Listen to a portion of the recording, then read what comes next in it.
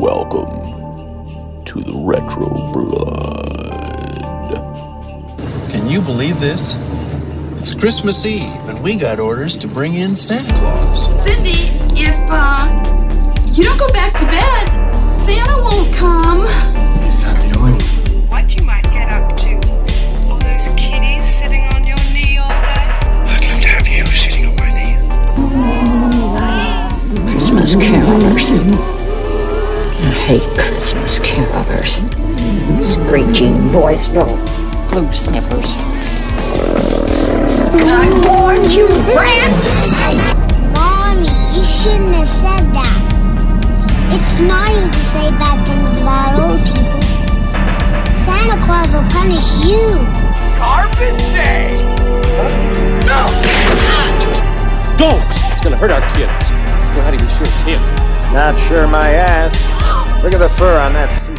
Happy New Year, everybody, from the Retro Blood. Thanks for joining us here on this wonderful New Year's as the Retro Blood finishes up talking all about 1980s holiday horror movies. Up next, if you like strange plots that have time traveling, that people turn into demons, that they ripped off from Demons and Evil Dead. If y'all like wandering through an island, if y'all like teens trying to have sex in different places but get turned into demons, this is the movie for you, brother, because it's going to be a bloody new year. Jay Allison, James Klein, what's happening, Allison? How's your New Year's Eve going? Are you ready for that ball dropping, drinking some beer under the freaking, what do people do on New Year's again? They just watch the ball drop and drink, right? Is that it? Or get fucked up? Yeah, man. As you get older in life, ball dropping is kind of a part and parcel of life, I think. So, yeah, I'm getting ready for that. But mostly I'm getting ready to, drink my champagne and, do whatever New Year's people do that don't go out, because I hate going out with these people. So I hate going out on New Year's. See, when I was younger, I liked going on New Year's, partying. But then, like you're saying, when you get older, like you this is like amateur night. And brother, this is the fucking Retro Blood, brother. We're not fucking amateurs. We drink beer. No, we're professionals. And professional. We should be professional beer drinkers. Okay? Exactly. We're like the Ric Flairs of this shit. Yeah. Like we've been doing this long enough that we know what to do. I have the New Year's that I've liked the most to go to something is like when if I can go somewhere like to a destination and be there and stay there. Yeah. I like it. But I hate going somewhere and going to a New Year's party and then having to get home. Yeah. Yeah, exactly. Because you know what I mean. So if I can go to right, exactly. If I can go to a hotel, then and just go up to my room after the partying's done, that's great. I haven't really gone out for a New Year's in years. I did go to something a few years ago. I went out with this girl to a New Year's party, and we took an Uber there and took an $80 Uber home, and that kind of sucked. Yeah. But especially considering her house was like almost within walking distance of this place. Damn, it was like actually, it would be within walking distance, but yeah, it was like $80. This New Year's, man, you got to pay out the ass for stuff like that. That's true. But yeah, like, man, I'm just gonna be drinking my champagne, listening to some music, watching a horror movie, talking about a horror movie with you. Yeah. Reflecting on the year, yeah. And then reflecting on the year, talking about this great cinema piece in cinema history, Bloody New Year. I mean, come on, this brother. was a masterpiece. Yeah, exactly. I mean, I'm surprised this thing ain't in the fucking Film Hall of Fame. Okay. Yeah, I know. I can't believe this is not in the Library of Congress. This thing needs to be preserved forever. This is really confusing. So I hope everybody watches this. Sometimes we don't really care if you guys watch it or not. You can hear our sweet voices. But I kind of I wonder if there's a guru out there that knows everything about Bloody New Year. Because I'm going to be confused. Oh, I'm sure there is. Yeah. I'm sure there is. It'll be just like Mountain Top Motel Massacre. Yeah. Like as we talk about this, there'll be somebody who's like, "Well, I can't believe you didn't understand this." And I'm Yeah. like, I don't even like. I actually quite like this movie as much as the shit I'm going to talk about it. I did quite like it, and I'll try to explain why at the end of the show. But I don't understand what happened in it. I'm pretty sure you could watch this movie in almost any order, and it would make the same amount of sense.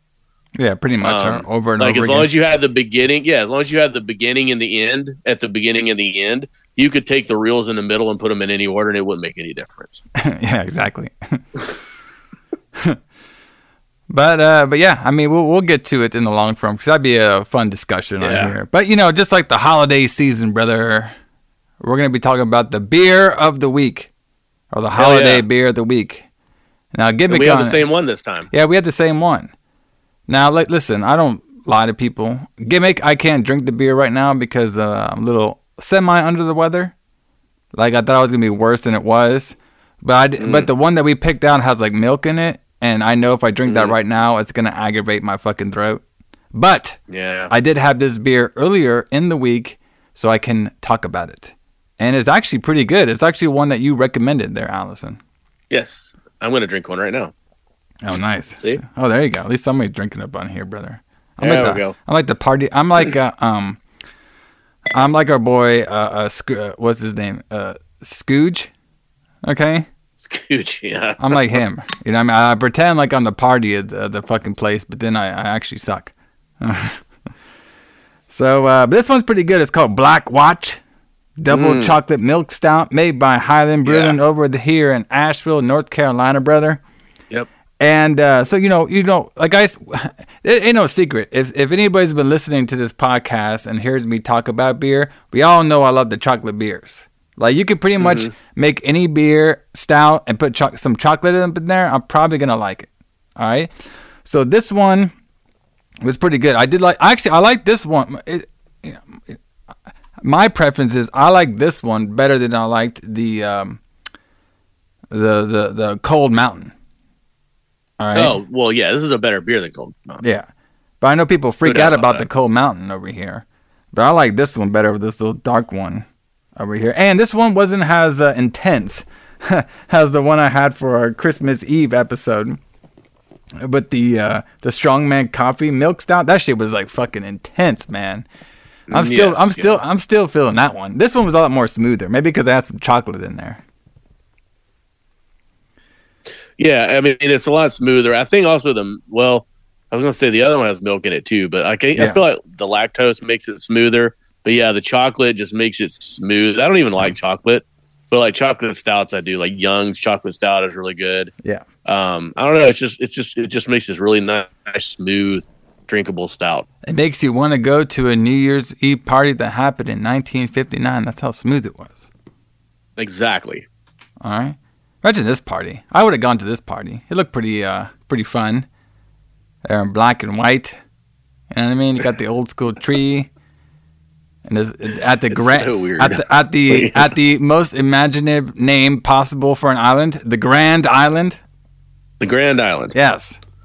The Grand Island. We can't come up with the creative names, so we'll just name it the Grand Island. Yeah, like I was trying to figure out where this movie takes place. I mean, apparently it was filmed off the coast of Wales. Yeah. Or it was filmed on the coast of Wales, so I'm guessing that it takes place in the UK, but they seem to be like, it seems very warm there for Christmas time. Well, remember, Allison, we'll get to all that soon. But there's a reason why it's warm there for Christmas time. All right.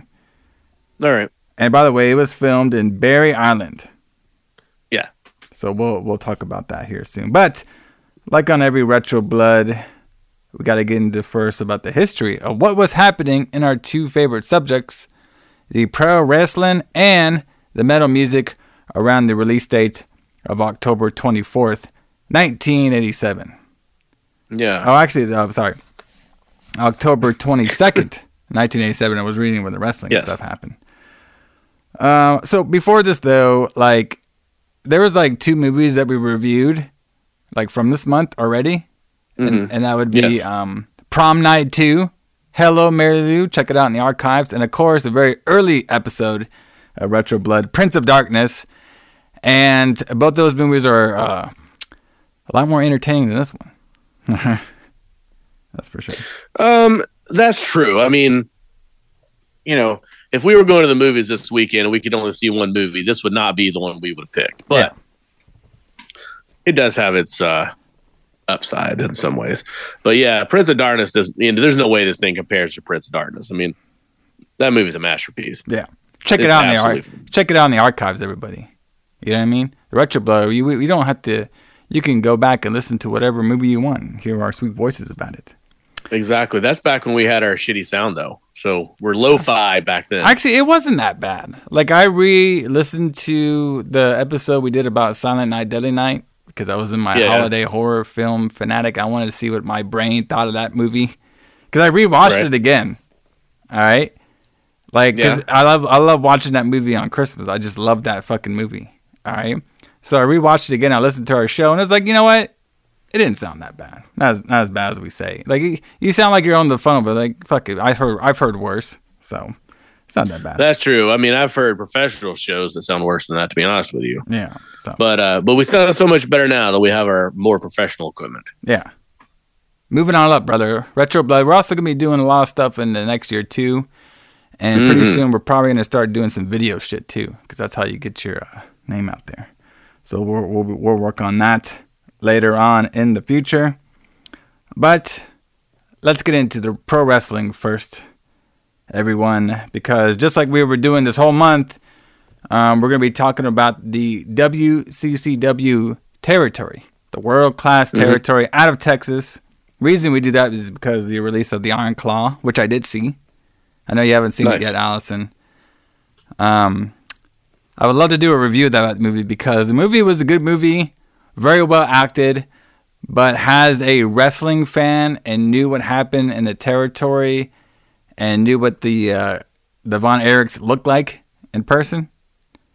It kind of took me out of it a little bit, but the overall story and acting I thought was pretty good. But I would like to get your thoughts whenever you watch that movie. Yeah, the two things I didn't want to say about it immediately was, like, I heard that they almost cut MJF out of the movie altogether. Well, he's only in there for if you saw him by the corner of your eye, you would see him for like a second. Okay, because apparently originally he had a larger part, but they cut his part down for runtime. Well, he was playing, Lance Von Erich, which is like the fake Von Erich. The fake Von Erich, which like at the time when we're going to be talking about this show happened on October 24th, 1987. Like how I transitioned that. So by this time, by this time, the Lance Von Erich was already exposed to being a fake Von Erich, and he even went to Ken Pantera's, I think it was a Wild Wrestling Federation, and when that was kind of working, it kind of wasn't working. They merged. All right, WCCW. Well, it was WCWA at this time, and they merged. And one of the big deals of them merging was, we're not going to be working with that Lance Von Erich guy again. So I thought that part was really interesting. There's a lot of stuff that's happened between last review talking about World Class and this review. Because we jumped a couple years and a lot has happened with this promotion. First of all, they're on the down. They're not in the toilet yet, but they're getting there. But this is a pretty interesting period, too, in 1987, where we've gone down the toilet a lot because there's a lot that's happened. We had Gino Hernandez. He died in a lot of shit happened in 1986, to be honest with you, that made the territory kind of sink a lot. Gino Hernandez died in early 1986 from the cocaine overdose. Then the Fritz wanted to pull WCCW from the NWA because he wanted to make his own world champion. He just was, and then basically kind of what happened was the NWA Mid-South, they didn't want to keep bringing Ric Flair down to this territory because of all the deaths that were happening and all like the all the bad publicity going on at this time at the World Class. So that's when Fritz was like, well, screw it, I'm gonna make my own world belt anyway. So the mid, I think it was like the mid champion or something like that. They had so many fucking belts in this place, but it was like their main. It was WCCW's main championship besides the NWA, was the Mid-South, Mid-something belt, and they basically rechristened that to the World Belt, and that was with Rick Rude. So he became the world champion, and a lot of territories didn't recognize that belt for a while as being a true world title, which is interesting. And then, you know, as the years gone on, they kind of lost some steam. That's when they kind of signed a deal with Jerry Jarrett. They kind of, you know, kind of do like a half promotion thing. And a lot of people actually were, during like later on 1986, a lot of people left for the, I believe it was like the UWF. Yeah, the UWF at this time. A lot of people left there. But then some people were coming back. All right. During all this as well, once we get to the actual 1987 area, this is when, of course, we had the horrible death of Mike Von Erich, because he got injured and he had that toxic shock syndrome, and then a little bit, and then he came back and everything. Just there's whole stories about Mike. I'm not gonna get to the every detail about it, but basically, he took a bunch of pills and he committed suicide around Louisville Lake, which I actually lived right by. Like my house was literally at Louisville Lake, which is crazy. Right. Wow. It's a big lake though, so I'm not exactly sure which part, but my house when I lived in Texas was I can get to Louisville Lake probably in less than like 5 minutes. But with Mike, just really quick, Fritz was trying to make him like the next David Von Erich. Mike just was never there physically or ability and stuff. He hurt himself, a lot of drugs at this time. A lot of like mental anguish. He got arrested multiple times for DWI, got arrested for drugs and everything. And then, of course, he wrote the suicide letter and then ended his life, which is never something you should do. But, the whole story about the Von Erichs is very, very interesting and very, very tragic. So, and they did bring up that stuff in the movie, but they made Mike's character a little different in the movie than he was like in like real life. So like parts of the Mike story in the movie were correct, but then there were some parts that were like not correct at all. And then also during 1987, this is also too when we had the Kerry Von Erich actually had his motorcycle accident that hurt his foot. Actually, I believe that happened in like 1986. So basically, from 1980, or like later 1986 to like around midpoint 1987, he was like out for a little bit. So he would kind of like come in and out, because if you remember with his foot, he got the accident, his ankle's all messed up, right? And he was trying to heal it. But then he got back into the ring too quick, and that's when the real damage happened, where he actually had to amputate it from there.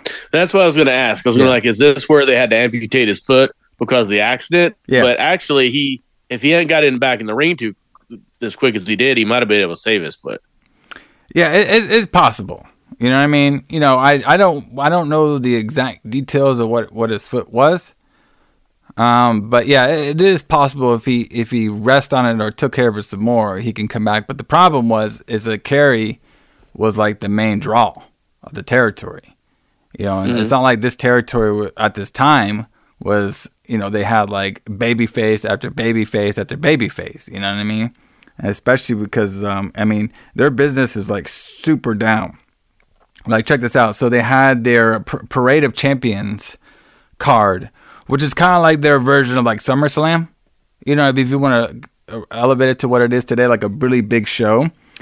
So basically this one happened where they would always do the Parade of Champions, where they would ever since David died, they would honor David's name during this Parade of Champions every year. And then of course Mike died this year of 1987, so they decided to do a tribute show to both of them. But this is like this is how bad this territory is right now, and it's sad. So the past 3 events of this Parade of Champions, ever since David died, drew 20,000 fans. All right. And then this event in 1987 drew 6,000 fans. Wow. So yeah, they were way down. Way down.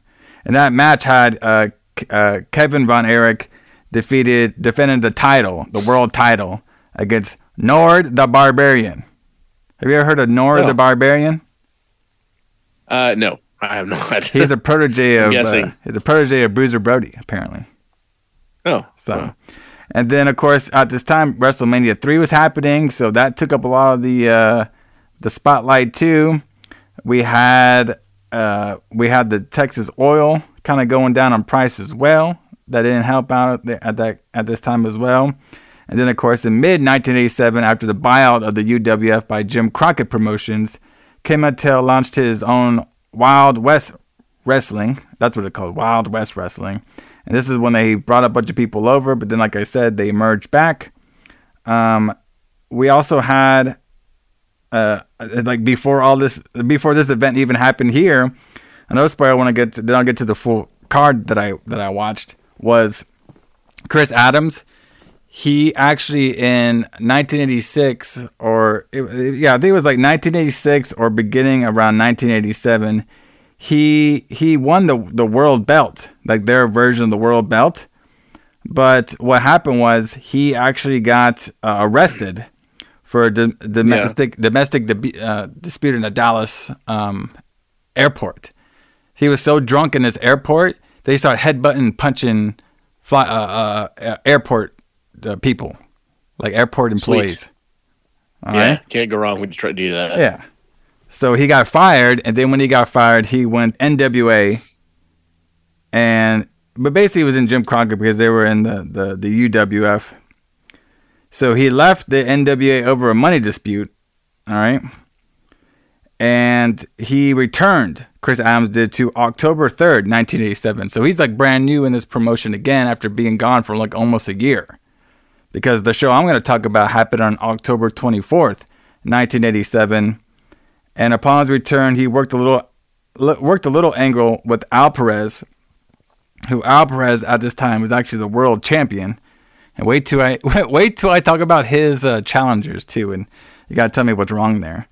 And then he's also starting an angle with Eric Embry at this time, and that's what he was doing this show. So basically, I just want to get that out of the way because there's so much that happened from 1985 that I believe we left off, and then 1987. I mean, just in those 2 years, there's just so much turmoil and just so much bad booking, just so much happenstance for this territory.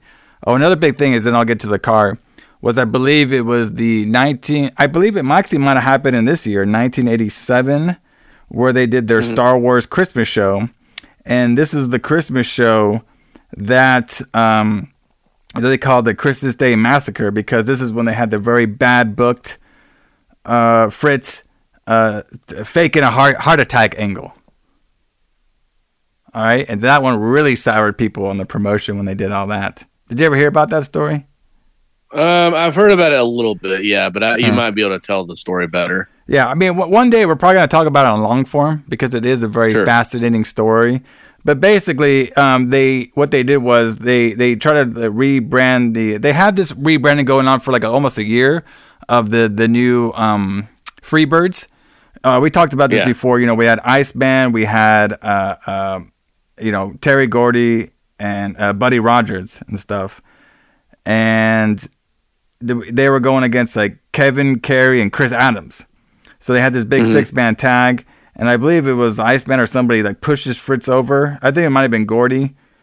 And then they were the Von Erich kids were trying to help their dad out, but then the dad like fell to the floor, and it made news that he might have had a heart attack or he passed out and stuff. But then later on, the Texas news figured out that it was fake, and they're kind of they got a little pissed about that because it's like this family and this territory already had so many tragedies. Why make a fake one? You know what I mean?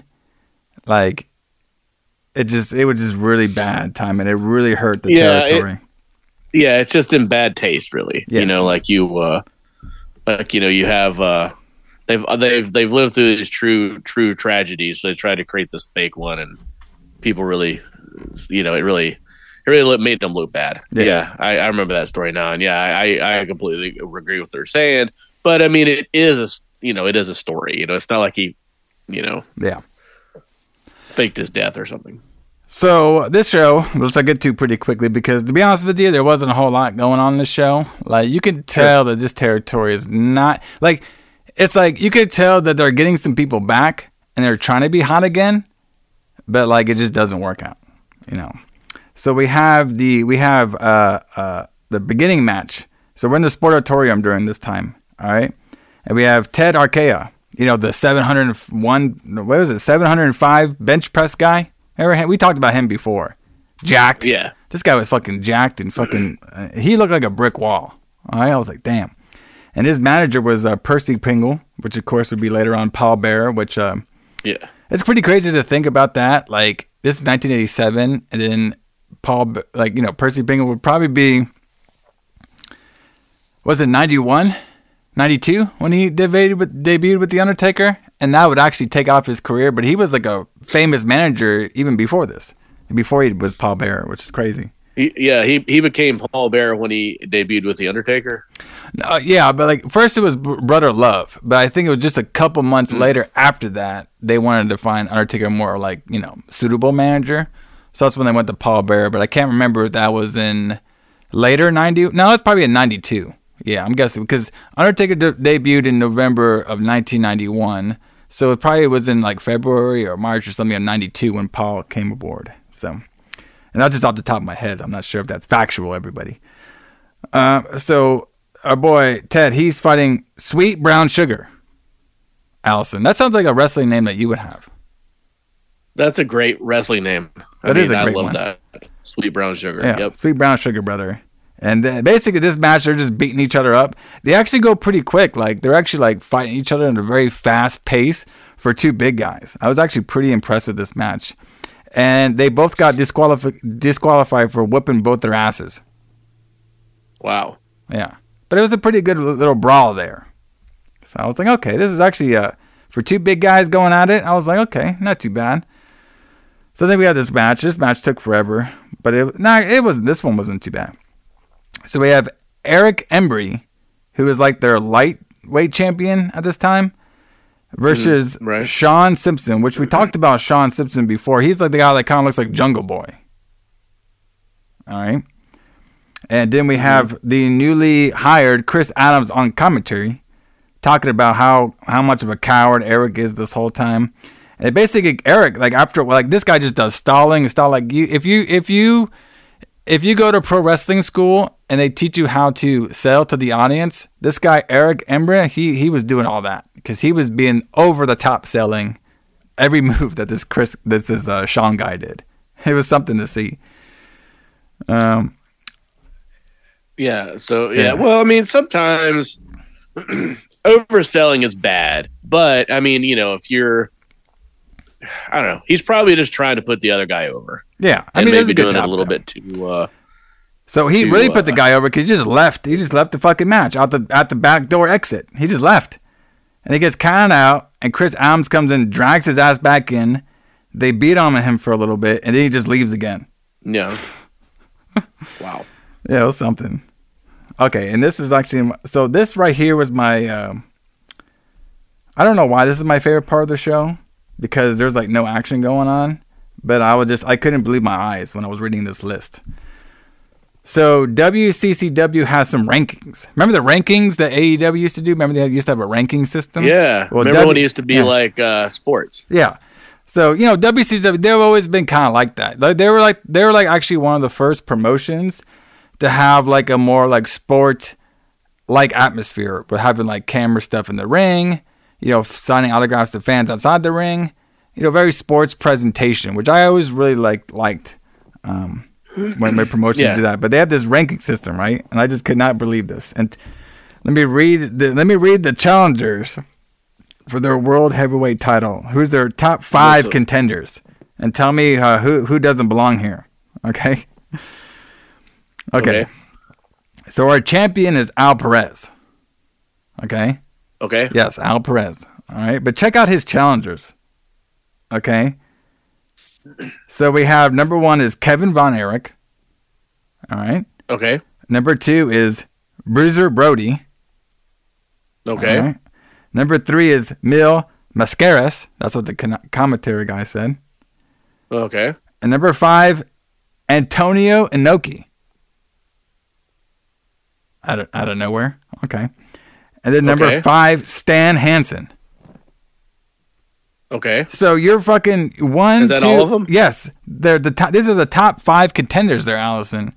So you're telling me that the top 5 contenders are these legendary wrestling figures and your fucking champion is Al Perez? Yeah, so Al Perez doesn't fit there.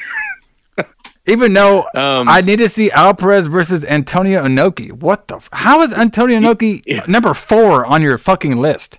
Well, you kind of swerved me there because I thought that we were going to find somebody actually lower than Al Perez, but no. That's pretty crazy to think that. And my question is going to be, how many of those people actually competed against Al Perez for the title? I'm guessing maybe Kevin did. Kevin and probably Bruiser Brody, and they might have got like Mills Mascaras there. Yeah. But Antonio Inoki, I was like, wow. Antonio Inoki. Number 4. I mean, okay. Just the most famous Japanese wrestler in history is only number 4 compared to face Al Perez at your fucking dying Texas territory. They're just funny. Yeah, I mean, it is pretty hilarious because it's just like they just thought of like, big names, yeah, world famous wrestlers that they could get. That's not Ric Flair. Even though I bet Stan Hansen would have been a great Texas heavyweight champion. Oh yeah, I mean, hell yeah. I mean, Stan Hansen probably wrestled more in Japan than he did in the United States, I would imagine. But yeah, but because he was huge there. So Stan Hansen would have a great Texas championship. So then we have the light heavyweight title, which is one I barely knew most people off the list. Like I said, the champion was Eric Embry. The only fascinating part of this is apparently he won the belt in Africa. So they're I didn't really know that World Class traveled to Africa. I know they were big in Israel. Like they were like huge over there in Israel. I don't know why they were so popular then. I think it was because it was wrestling that was on television. I guess they got the station. There's probably not that back then. There's probably not really any Israeli wrestling. And one thing about it that you got to consider too is like people. We discover it all the time. Like I ran into somebody today that people make fun of wrestling all the time. They're like, "Well, why do you like wrestling?" But people all over the world love wrestling. Yeah, especially American wrestling. But like they, anywhere that you can see wrestling on television, it becomes popular. So there's something about it, obviously, that people love. But yeah, I mean, like they probably had a media outlet that would show their show on television, and they became popular there because of it. And could be the same thing with wherever they were in Africa. They had a station that would buy their show, and it became popular, so they went over there and did a show. Yeah. Yeah, this list isn't as impressive. I liked how they had Tiger Mask on here. So that's cool. Yeah. So then, the only belt that I would actually want to challenge for, we have the top 5 contenders. Yeah, right. To the World Brass Knuckles title, brother. It's made its way back to the Retro Blood. Yeah, that's a hardcore title right there. The World Brass Knuckles Championship. I mean, fuck, bro. I mean, why can't we? We need to find one of these Brass Knuckles matches. I know, and I gotta see what the belt looked like too. Fuck. Should just have to like 2 brass knuckles on it with blood. I know exactly. We gotta find it. It's just like they could bring that back. When they do like NXT Underground or some shit. You know what I mean? Just bring back the brass knuckle belt. Well, I don't know if WWE would do that, but maybe AEW would do that. Well, GCW probably. That'd be a good belt for them. Yeah, sure. But first of all, the World Brass Knuckles champion is Tony Atlas. Wow. Okay. Do they actually fight with brass knuckles? I should have done that research. I haven't yet, but because that seems like it would be a really short match. Because, if you get punched with brass knuckles, that's pretty much it. Maybe what we'll do for, the New Year's episode, not on New Year's, but, the next Sunday is we'll do the history of the Brass Knuckles champion. How about that? That'd be fun. Sounds good to me. Because I actually am pretty interested in that. Let's just remember that shit. But I'm actually, sure pretty. there's a YouTube video about it. Yeah, I want to see what it looks like. We'll describe what it looks like, who the champions were, some matches to recommend. That'd be kind of fun. Make it a little easier for us on the first episode of the new year. But Tony Atlas's 5 challenges are Abdullah the Butcher, which makes sense. The Iron Sheik, who was actually in his territory at this particular time. Bruiser Brody, Stan Hansen, and Maniac Mark Lewin. And I don't know about you, Allison, but all those challengers seem way more hardcore than the Black Superman himself, Tony Atlas. Well, yes. So they are much more hardcore, but Tony Atlas is huge, so he's huge. Not easy to take down. Huge, brother. So, speaking of that, that's when we cut into our second bout. We have the world champion Al Perez with his manager Gary Hart versus the Black Superman Tony Atlas, brother. And if you guys like big, muscular power men who do power body match, now, actually, to be honest with you, when I was watching this match, a lot of stalling, okay? A lot of big spots, headlocks and push downs and stuff like that. All the big spots you would see. But you know what this match is missing, Allison? It was missing posing. They didn't pose as much. Man. Fuck, man. If you got the body, just pose, brother. That's all. I was just thinking when I was watching it, these guys would just pose more. I would like this match. But you got to have that in a body match. Yeah, you got to. So this match is extremely slow compared to the fucking first match we had that was fast as shit. These guys were fucking taking their fucking time on everything. All right? And this Atlas guy, Tony Atlas, this guy was fucking ginormous. He looked like the fucking Hulk. All right? Not Hulk Hogan, but the actual Hulk from Marvel. All right? Yes. And he's just beating them all over. But okay, everybody, tell me how this makes sense if you watch the show. By the way, this show is on Peacock. By the way, October 24th, 1987. And when you get close to the finish of this match between Al Perez and the Superman himself, so there was a distraction, okay, and then Gary Hart taps Tony Atlas on the back while he's in a pinning situation with Perez. He taps him on the back, and then Perez just pins him. And I was like, did he tap him with something like a brick or something? I mean, unless he hit it very well, I couldn't see anything. So look, he just tapped him, and then Al Perez pinned him, and that was it. It was really awkward. Okay, so this is a really weird finish for a very slow match. And I couldn't believe Al Perez was the champion for that long when they had all those great contenders under their belt, supposedly. All right, so then our last match of this spectacular card is we see a match that happened at the Cotton Bowl. All right? And boy, if people want to make fun of AEW for not having a lot of seats filled on the hard camera, boy, just take a look at this match. Because they were in a fucking huge baseball stadium, and that shit looked empty as fuck. I was damn. There was probably just people on the floor and hardly anybody in the stands. Yeah. Yeah, this is probably a match that they had from the Parade of Champions. Because it looked like it could have suited 20,000 people, and they probably only had 6. So we have the Iron Sheik. He's there, and he's facing Matt Bourne. All right. Okay.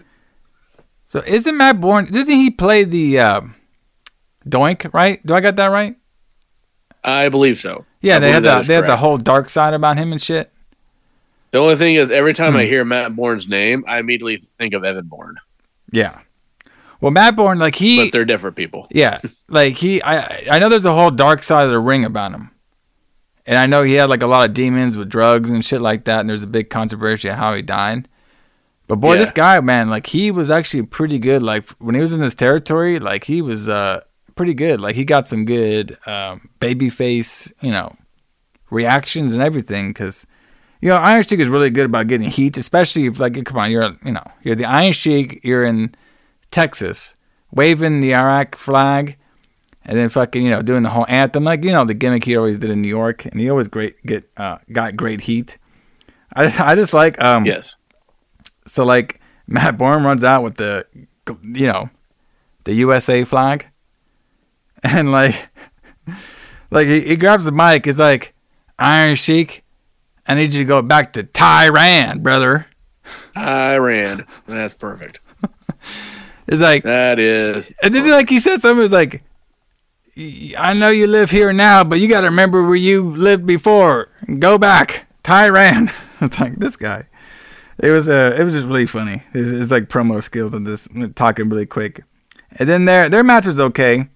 A lot of back and forth, fighting on the floor and everything.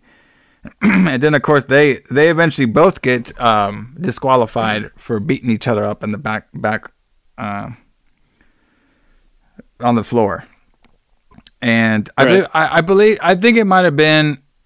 I think they both got disqualified, but I couldn't really tell because the ring announcer didn't really say. But they basically started beating each other with chairs and stuff. And then the Iron Sheik was about to lay the Iran flag over Matt Bourne, but then he fought out of it and beat him down, and then he waved Old Glory like Hulk Hogan did in the WWF, and that ends the show.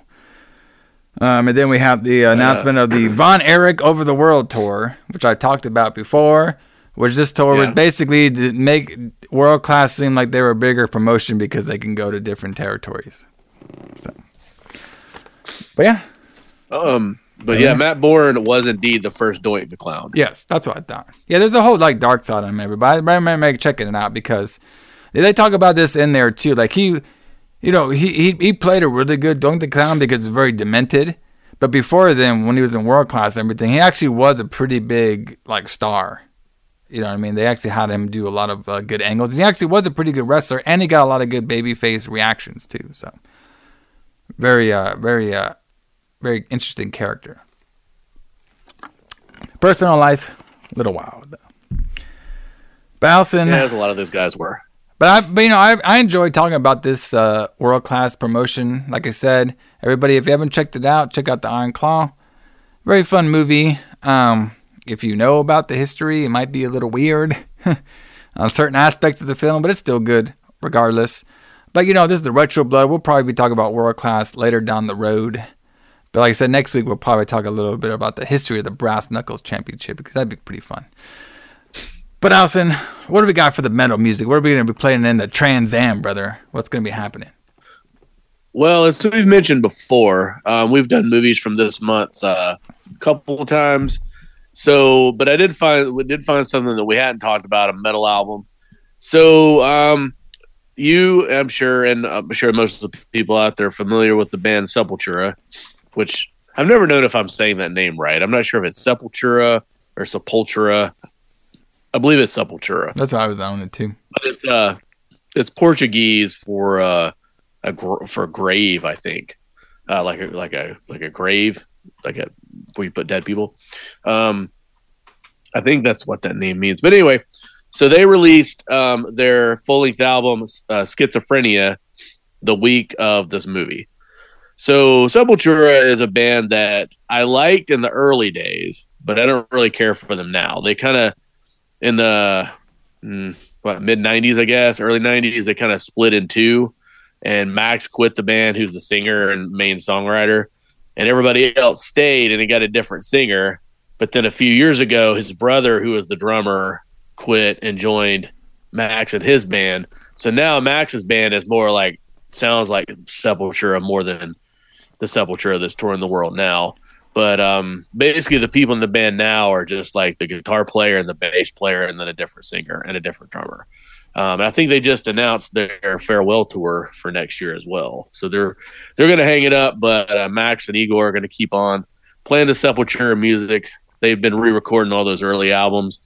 But they have not re-recorded this album. So you still get the original version of this. This album is like where they first started becoming like a thrash metal band. Like the first album is more like a black metal album when they released Morbid Visions. But this album, they got Andreas Kaiser as their guitar player, and he was definitely more technical than the guy that he replaced. So they were able to do a lot more with their sound, and it became more of like a death metal type thrash metal band. They still haven't reached the classics yet. Like the next album would be Beneath the Remains, which is like, in my opinion, like Beneath the Remains and Arise are their two best albums, and they're about to get there, but they're not quite there yet. But I mean, this album has songs like From the Past Comes the Storms. It has a different version of Troops of Doom. It doesn't have a lot of what I would call classics, but it is a very good album.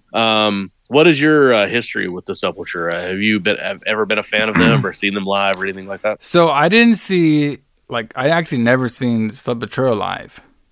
I can think about. And I think I might have had like maybe like some of their early albums that I listened to like a little bit, but I was actually more of a fan of the Soulfly.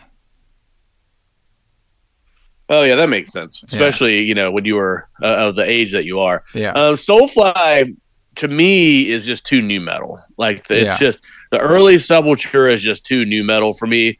Early Soulfly. The music Soulfly is making now, I think, is really good because it's just like straight metal. But yeah, I mean, their early Soulfly stuff was a little bit too much Limp Bizkit-y, if you will. Yeah. I can see that.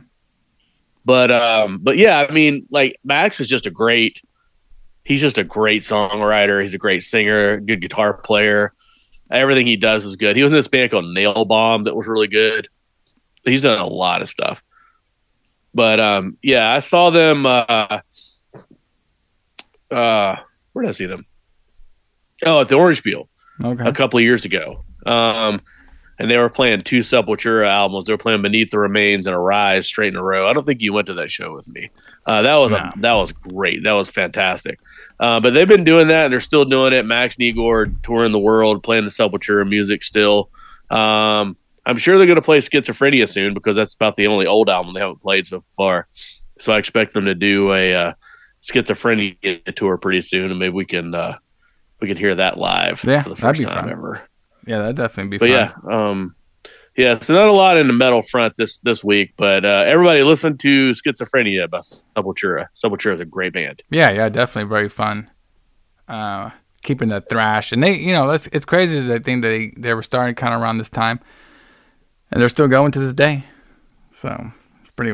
I mean, like Max was like 16 years older or something probably when they made this album. Like, I mean, it's unbelievable. Like when they made their first time, they're like 14. Yeah, it's unbelievable how young they were being able to do this. Some wild shit up there, man. Yeah, it's pretty wild. So I'd say let's get into the who booked this shit, brother. Who booked this shit? I have to know. So this one is a 1987 British supernatural horror film directed by Norman J. Warren. Yes. All right. So this guy, he did... So he's known, this Norman J. Well, J is for John Warren. Yeah, Norman John Warren. Yeah. Yes. He is known to do Satan's Slave. All right. Sounds great to me. Prey. This is all 70s shit. Terror, 1978. And Warren is also known for his sex comedies such as Outer Touch, also known as Outer Space and Spaced Out. Yeah, brother. I like it. Let's go. Outer Touch. Outer Touch, brother. Sure that's an equal classic to Bloody New Year. So when I first put on this film, everybody can find it off Tubi because we don't have shoot, brother. We don't have the VHS where I just bought it from the Blockbuster or the we don't. But in shoot, I wouldn't even gone to Blockbuster. I would have gone to Allison's Rent-A-Center. Yeah, because I have all the good movies there. So this one was released on tape. All right, October 22nd, 1987, over here in the United States. And so this film was mostly shot in Wales. All right. Yep. And the film features electronic score composed by Nick Magnus, as well as 7 songs by Magnus and Chase Cronk's band Cry No More. You got any Cry No More stories on here? I have no. The only Cry No More stories I have is trying to cry no more while I watched them in this movie. They weren't that bad. They kind of remind, you know what I mean? They weren't that bad. They weren't that bad. You're right. They weren't that bad. I was like, you know what? These guys, you know what I mean? Yeah. I can't really explain, like weird science, you know what I mean? That kind of shit. You know what I mean? I can't. Really it's almost like new wave music or something. Yeah, it's really really odd.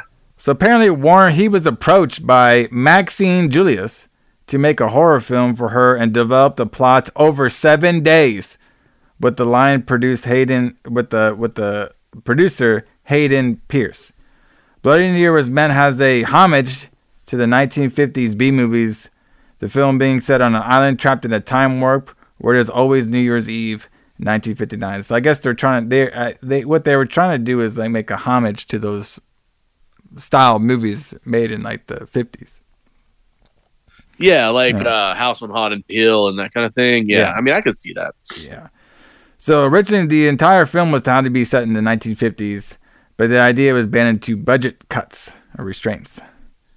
According to Warren, the premise was inspired by the real-life contamination of a Scottish island as a result of a failed disease-controlled experiment. So that actually was a real story that happened. So that's how he kind of came up with the idea of the old airplane crashes with a time machine in. Okay, we'll get there. Sure. So Bloody New Year was filmed in June, and it was shot mostly in and around the seaside resort of Barry Island in South Wales. Okay. And with Ferris Point Housing servicing has the film location for the Grand Island Hotel. Another interesting fact that, where the fairground, at the beginning, where they're at that little fair park, they actually let the film crew rent that whole area out for not that much money. It's about 300 pounds. How much is 300 pounds? Are you good with your little 300 pounds now or then? Or then.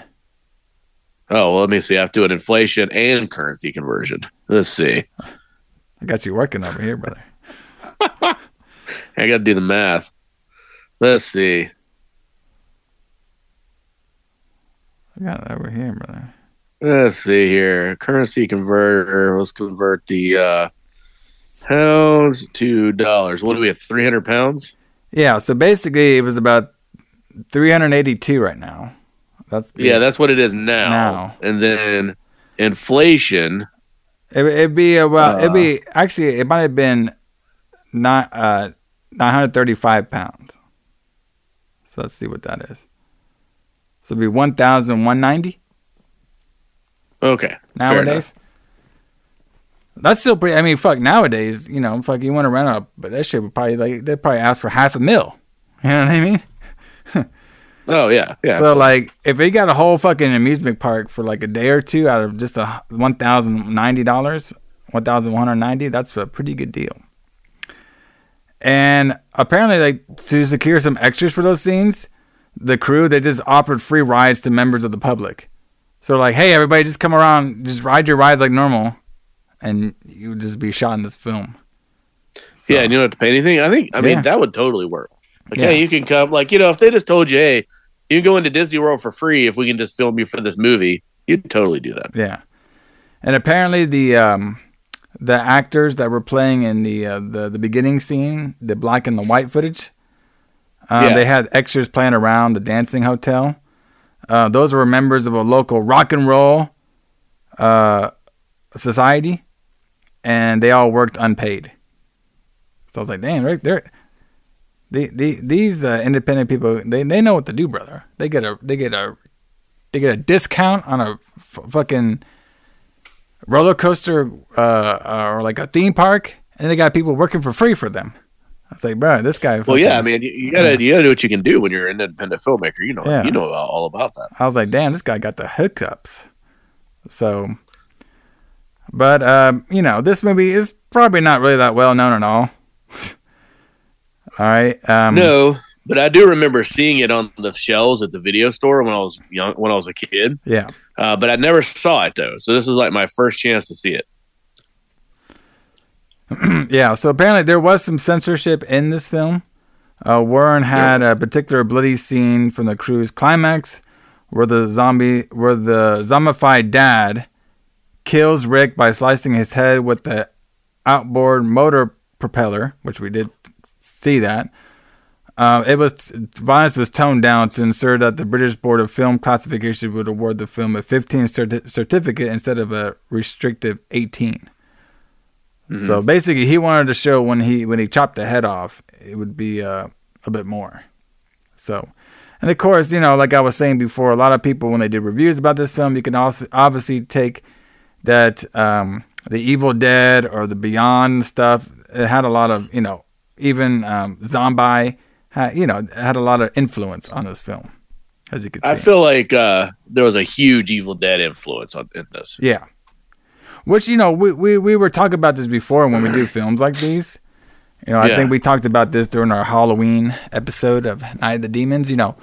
Evil Dead was like one of the most copied films when you want to do a demon film. Just like Friday the 13th was for the slashers, Evil Dead was for like the demons. Well, yeah, because Evil Dead pretty much did it perfectly. Yeah. So, because most of the films, they would get all inspired by Evil Dead, and just the way they did the demons and how they act and how they talked and stuff. They might spice it up a little bit different in the films, but it's very, very similar. So it's pretty interesting to see movies that obviously copy one of the originals. So. But everybody, I say we get this New Year's party started. Let's get into the full review of Bloody New Year. Let's do it.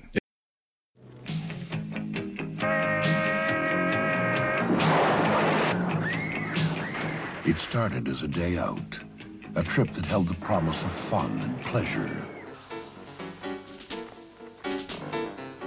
But for Rick and his friends, the fun ended early when they landed on Grand Island.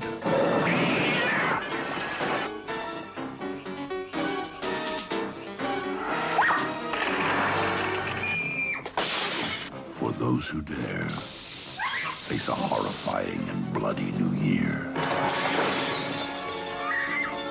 Attacked by the dead. Threatened by evil. Chased by the unknown. Terrorized by monsters.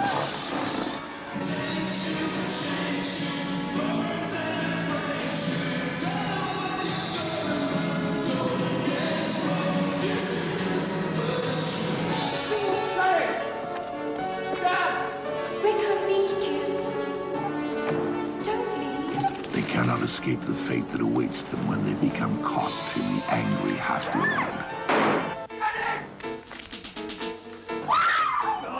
Johnny!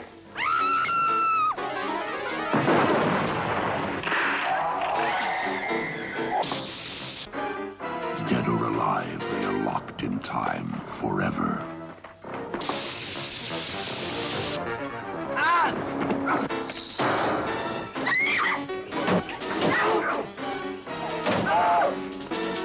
Trapped in the Hotel of Horror. They can check out anytime, but they can never leave.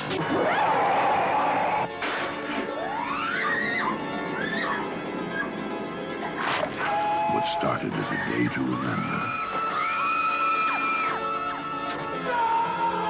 ended in a bloody new year.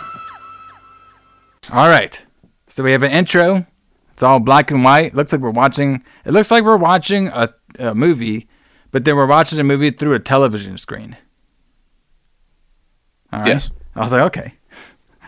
And I liked it where that's how we know we're in the past, because it's black and white. Yeah, exactly. Nothing was in color then. And I don't know if you noticed this, Allison, but I thought this was funny. Like when they're doing the credits said like in alphabetical order, and then just list all the cast in alphabetical order. I was like, I don't know if I've ever seen that before. Like, yeah, instead of listing them as that's probably because there was no stars in this. Yeah, they're just like, we're listing all the actors in alphabetical order. I was like, that's really interesting. Maybe that's something they did in the old days. I don't know. So we can see it's 1959, and it was going to 1960, and this is some sort of party. We have people, dancing, having a good time. Everybody looks like they're leaving now. And then we have, when the party ends and stuff, we're stuck on this one girl. Everything turns to color. All right. And then the girl looks at the dance room. She looks in the mirror, or I guess it was a mirror. I don't know what it was. And then she gets grabbed. And then right when she gets grabbed, that's when we cut to the beach, brother. That's right. We got a hot beach over here on New Year's, kind of. It's going crazy. So you have kids in the water. They're on the beach and stuff. This is right when they start using their English accent. So I was like, oh, shit, this is a British film. I started watching it. I was like, okay, I can dig it. We had this one guy. He's like, his name is Tom. Okay. And he is putting lotion on his girl's Leslie's back. Okay.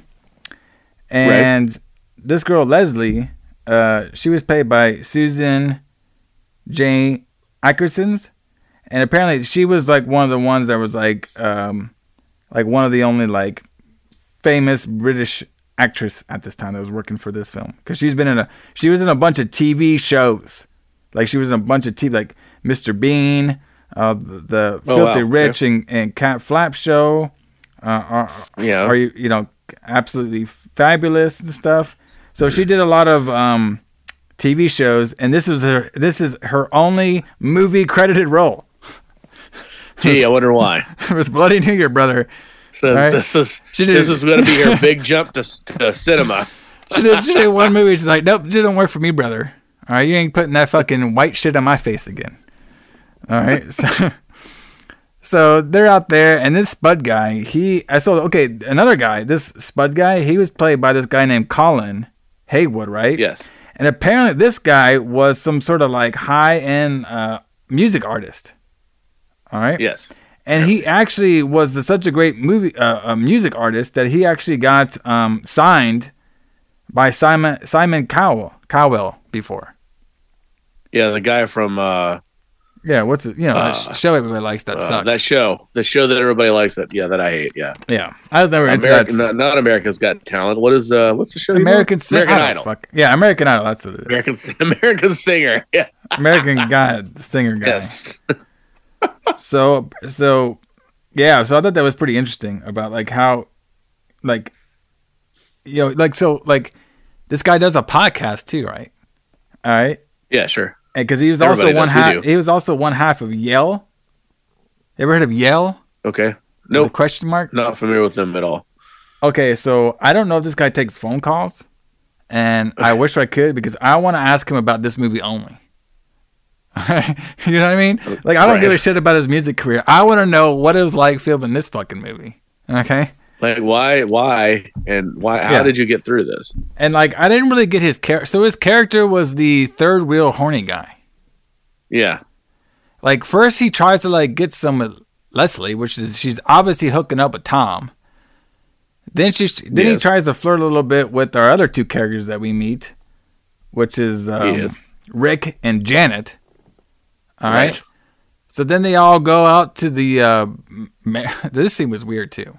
Okay, so they all go out to like this fair, because they had the beach, and then they got this kind of reminds me of like California where you got like the beach, and then you can go to the little amusement park, you know what I mean? That's right by the beach.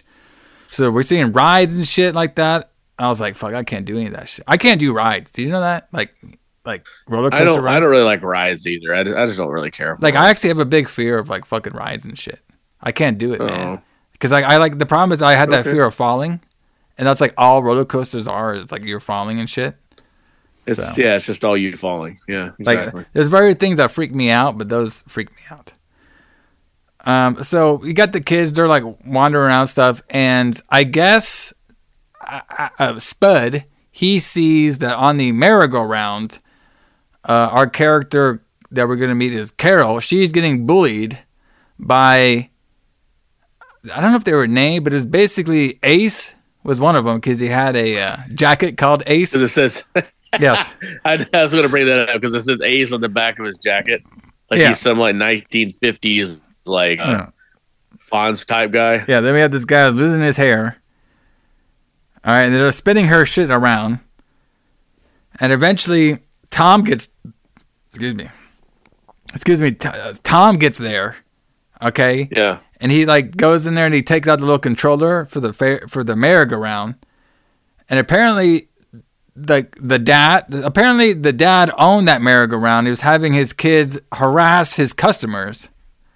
And then Tom comes there, takes out the controller, and now the dad and the two punk guys are mad for them harassing the customer. Because they, Spud helped get Carol out there, and Tom turned off the machine, so now they're pissed. So now we're running around the whole place. So running around the whole place, we actually go to a haunted ride. We're running around the whole haunted ride, and eventually the kids, they find, or they get a not a truck, but like a SUV that has a boat attached to it, and they all get into the car. And all the punkers, the dad with his sons, they all get knocked into perfectly placed boxes that were there to break their fall. And I thought that was pretty convenient. Yeah, so now we can see that the heels are going to be the Three Stooges. We should probably just call them the Three Stooges because they sucked during this whole movie. Like they were like, I was like, bro, you guys, like, why did you even like they didn't, they were just there to be bodies, basically. Yeah. So, out of nowhere, after all this happens, what do? Oh, you just go on the fucking sailboat.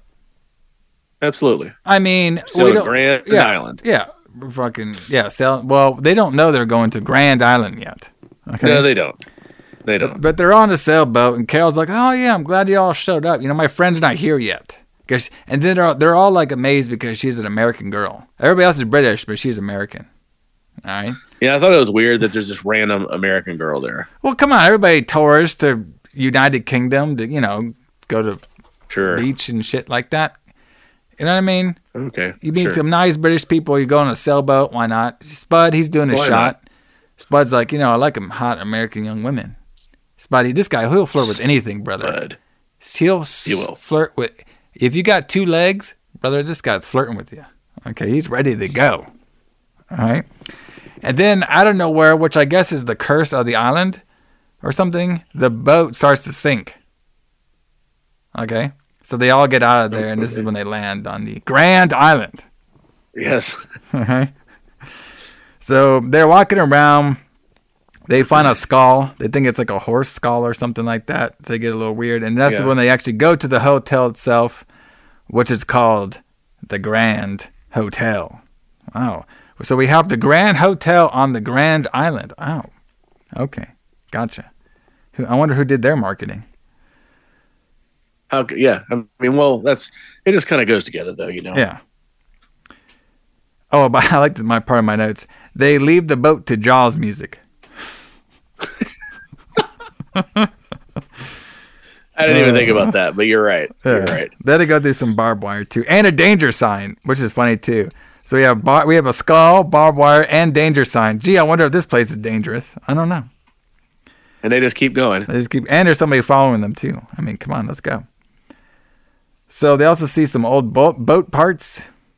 They get to the hotel, and then when they get into the hotel, they see it's all dressed up for Christmas. And then one of them says, "Isn't it July?" So that answers your question from earlier, Allison, of why it's so hot and springy out there. But it's Christmas when they get there. It's not July anymore because they're in a time warp. But we don't know that yet. Yes. That's true. When they land on the island, it's supposedly a time warp. So maybe this island just doesn't get snow. You know what I mean? Don't know, maybe it doesn't really get cold. I don't know. It's one of them hot islands that stays hot, even if you're in a time warp. All right? Yeah, maybe. So they saw the Christmas stuff. There's no people checking them in or anything like that. They're walking around. Nobody answers the door. So they start splitting up into two groups to look around. And there's no power upstairs. And we also see that they actually had a pretty creepy Santa Christmas toy as well, too. I thought that thing was pretty cool. It was awesome. So technically we can add this for a holiday horror movie because there's a tree and there's a creepy Santa toy, so it counts. Yeah, well, yeah, it's a holiday movie. That's why we're doing it. Yeah. So now they go upstairs. They couldn't get the power on. They couldn't open any windows. When they do, I believe it was Janet saw some person's face. So she starts freaking out a little bit and goes over there. Now we have Janet and them talk. So they're seeing like old magazines because they're just saying, oh, this place hasn't been updated. It basically looks like the place is out of the 50s. So they're kind of wondering about that. It's like, oh, it might have been some 50s themed party or something for all of this stuff. So once they all notice the magazine, now Carol, she's talking to Spud, and she wants like a blanket and stuff because they all want to change clothes because they're all wet and shit. So then this maid comes in, and she's like, and then the maid's like, oh yeah, don't worry about it. I got all the clothes for you and stuff. Here, take this towel and everything. And Spud comes back and is like, oh, you didn't see the maid? He's like, no, I didn't know there was any maid around here. So now we have Rick and Janet. They're all like, they're getting changed upstairs, and they start kissing each other. So Spud's walking around. He goes to the, I guess where they had the dance party in 1959. And this is when we see the band Cry No More. They're doing a little song. And they just disappear. Door closes. Because they're ghosts.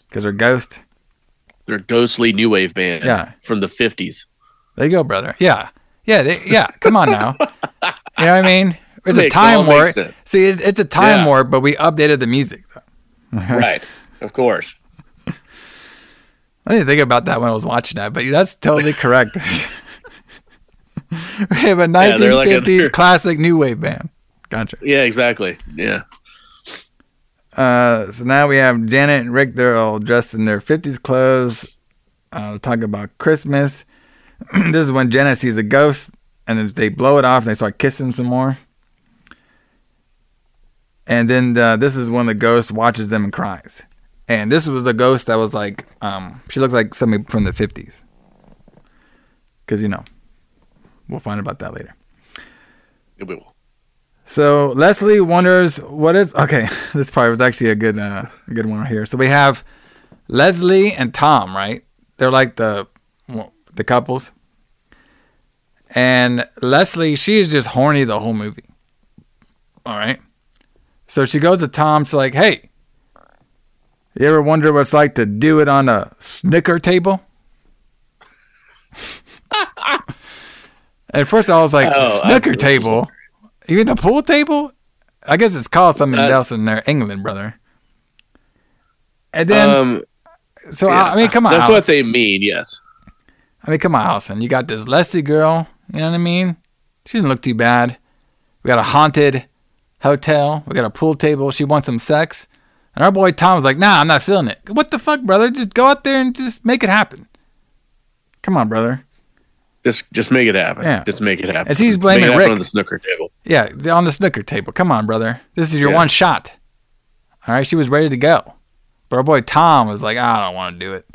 I got to look out for Rick and stuff. And she's like, well, Rick just tells you all what to do. It's like, come on, brother. They leave, and then we have the pool table, all the pool things. They move on their own. All right? Yeah. So now we have Spud. He's talking to Carol. All right? And about the maid and everything. Did she see the maid? And he says no. And then he's like, hey, man, it's the people. We probably got to go out of here. These people are crazy around here. There was like a band, this door closed on me. All right? And they're like, well, we can't really leave without a boat. There's no boat here, so we got to go look around for this boat to get off this island. And then now Leslie and Tom, they're in the basement because, they're all looking for the power still. All right? So Leslie, she still wants some sex. All right, the pool table gimmick didn't work, so she's like, well, what about some of these boxes down over here? The basement. Let's just fuck on the box in the basement. Tom's like, nah, I'm not feeling it. I was like, come on, brother. That was twice. Don't you know how these 1980s movies work? You're supposed to fuck at least once. All right? Come on, brother. Yes. Our boy Rick and Janet, they're going hard. All right? I was going to say, I did notice a strange lack of nudity in this. I'm guessing it wasn't in the budget. Probably wasn't I don't really know. Yeah. I was like, it was presented, but it wasn't a follow through. Okay. Exactly. So then they light a candle, and then I don't know where this fireworks box just blows right up. All right, then Rick and they'll hear it, so they start running down, and they all meet. Everybody all meets together in like the check-in counter. They say this place is weird. Yeah. The vacuum moves on its own, and Tom's like, "Well, I did turn on electricity, so that's why all this stuff turns on." I was like, "How is the Santa toy and the vacuum count for electricity?" Because the vacuum is moving on its own. Like, well, I guess it kind of counts. I guess maybe the vacuum could have moved on its own if it was still plugged up to the wall. I suppose so. Yes. So they all go upstairs now, and then the TV news. So this is when we get some plot. Here, brother. Plot. All right. So the TV news comes on. It's this old broadcast from the famous TV show called The Forum. The Forum TV show. All right. You got the Blu-ray extra of the Forum TV show there, Allison? No. Okay. But I should get the entire all the seasons of The Forum. Yeah. So basically, this is like very cut and I'm just gonna go over the whole plot right now because I might forget earlier. Because this is like they kind of split this across the whole film. So basically, what happened was there was a scientist guy, and he created this device that he's going to put on this airplane, and the device was supposed to make this airplane invisible for a whole minute while like morphing time. Yeah, it's a cloaking device. Yeah. To make it to where you can't see it. So basically, whoever wrote this was a fan of Star Trek. Okay. Obviously. So he has a cloaking device, and basically what happened was the airplane crashed on this island. And the airplane blew up and the device blew up. So it made this island into a time warp where it's constantly that day. And that day just so happens to be on New Year's Eve. Now, why is there airplane experimental tests happening on New Year's Eve? I don't know. Ask the 1960s, not me, brother. All right. Because that's when you least expect it. Yeah, different time back then, brother. Okay. So that's the whole gist of the story of what's going on. So we hear that coming out the room, and the kids, they kind of like play it off. They just kind of like walking around the place to see what there's around here. And they turn off the TV and everything. So, and during this whole time, they find they found the theater room. They're like, oh, there's the theater playing with nobody here. So I believe it's Rick. He's the one that goes to the room and looks at it. And Spud, he's still trying to flirt. We got this old movie playing. Yeah, that movie is called Fiend Without a Face. Oh, okay. Looked like a pretty good one. It's a great movie. Yeah. So Spud is like, so now, like this movie stops and then it plays again. I'm not sure if it was the same movie or a different movie, but Spud starts to act to the movie. And then I don't know where whoever on this movie, a guy pops out and like attacks him, which I thought was a really cool effect. That was a really yes. So I was going to say some of the effects in this movie are really pretty cool, and some of them are really bad. Yeah. You could tell where they started to run out of money. But anyway, it is a different movie because it's the guy with the turban or kind of he looks like a sheik or something. Yeah. Because the movie shut off and then something else played. Yeah. Right. So then after that, he attacks Spud, supposedly kills him, and he just like flies away. And and then by all this too, the tape, the movie tape was going to attack Rick, but it didn't end up doing that. So now Janet, she's all freaking out when they found out that Spud is dead, so she just runs right out of there, and Rick chases her. And then all the other kids are just shocked because they don't really know exactly what they saw. All right. So Tom wants to look for a phone to go call the mainland. And then Carol, she's going to wait by the swings. All right. So Tom and Leslie, they found an old building. And Leslie's like, I don't care who's in there or not. If I need to use the phone, I'm going to go use the phone. Thank you, Karen. I appreciate it. Yeah. So she goes and knocks. She knocks on it, and then she just falls right into fisherman's hook, or what do they call that? Fisherman's rope. All right. No, it's like a net. Yeah, net. Yeah. She like a fish net. Yeah, fish net. Yeah. So he flies up in there. Tom's like, he gets an axe out of nowhere because the net is also alive. So it's like, So I guess, Allison, when you're in a 1960s time warp, objects come alive. Yeah. Well, they do when it's haunted. Yes. So remember, it's a haunted house in the 50s, 1959. But they're not in the house right now. They're in the shack. No, but it's all haunted. The whole island's haunted, as we find out in a little bit. Gotcha. So then Tom just finds his axe out of nowhere and just cuts the fucking net off. Leslie's like, she's all like, oh, I'm just going to look around here. And then she randomly gets attacked by a swamp thing. I love this part.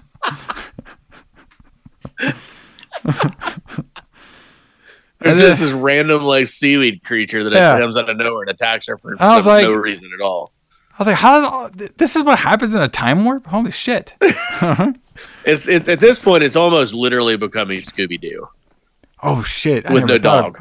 It's a lot like Scooby-Doo, where they're just running around, and then there's this weird like swamp monster that attacks them for some reason. If they would have had a reveal at the end, that would have been fucking awesome. That would have been hilarious. I mean, this is not even the weird part of the movie. We haven't even got to the weird part yet. Oh yeah, there's plenty more to go. So then Tom like stabs it with like a little fisherman's hook. All right, and then then Tom looks around a little bit, gets Leslie out of there, and then he eventually gets stabbed in the back. All right. So Rick now finds Janet in the woods. Then he calms her down a little bit, and they start hearing a bunch of people laugh, and this scene took forever of them just walking around, hearing these people laugh, and there was no people there at all, and they get all freaked out. All right, so I was going to ask you about this, see if you saw the same version that I did. So this is where they're walking around like in the tall grass, right? Yeah. And they'll see the grass move. Yeah, and people laughing. Right? Yeah, so the way I took that was to me, that sounded like a laugh track from a sitcom. Yeah. It probably was. But the same but sitcom it's supposed to be... Yeah. It's supposed to be people laughing that they're hearing. Are they hearing the people laugh? Yeah, they're hearing the people laugh. And they're trying to find them because they thought they found a group of people, but it was just the haunted time warp island playing tricks on them. So fucking weird. Because I'm listening to this laugh track and I'm like, what the fuck is going on? Well, that wasn't even like the weirdest part. Like after they found out they couldn't find anybody, they run and we get this first person wind. And like, I don't know if they fucked up on the editing, but it like repeated like 3 times. Yeah. I was like, what? Why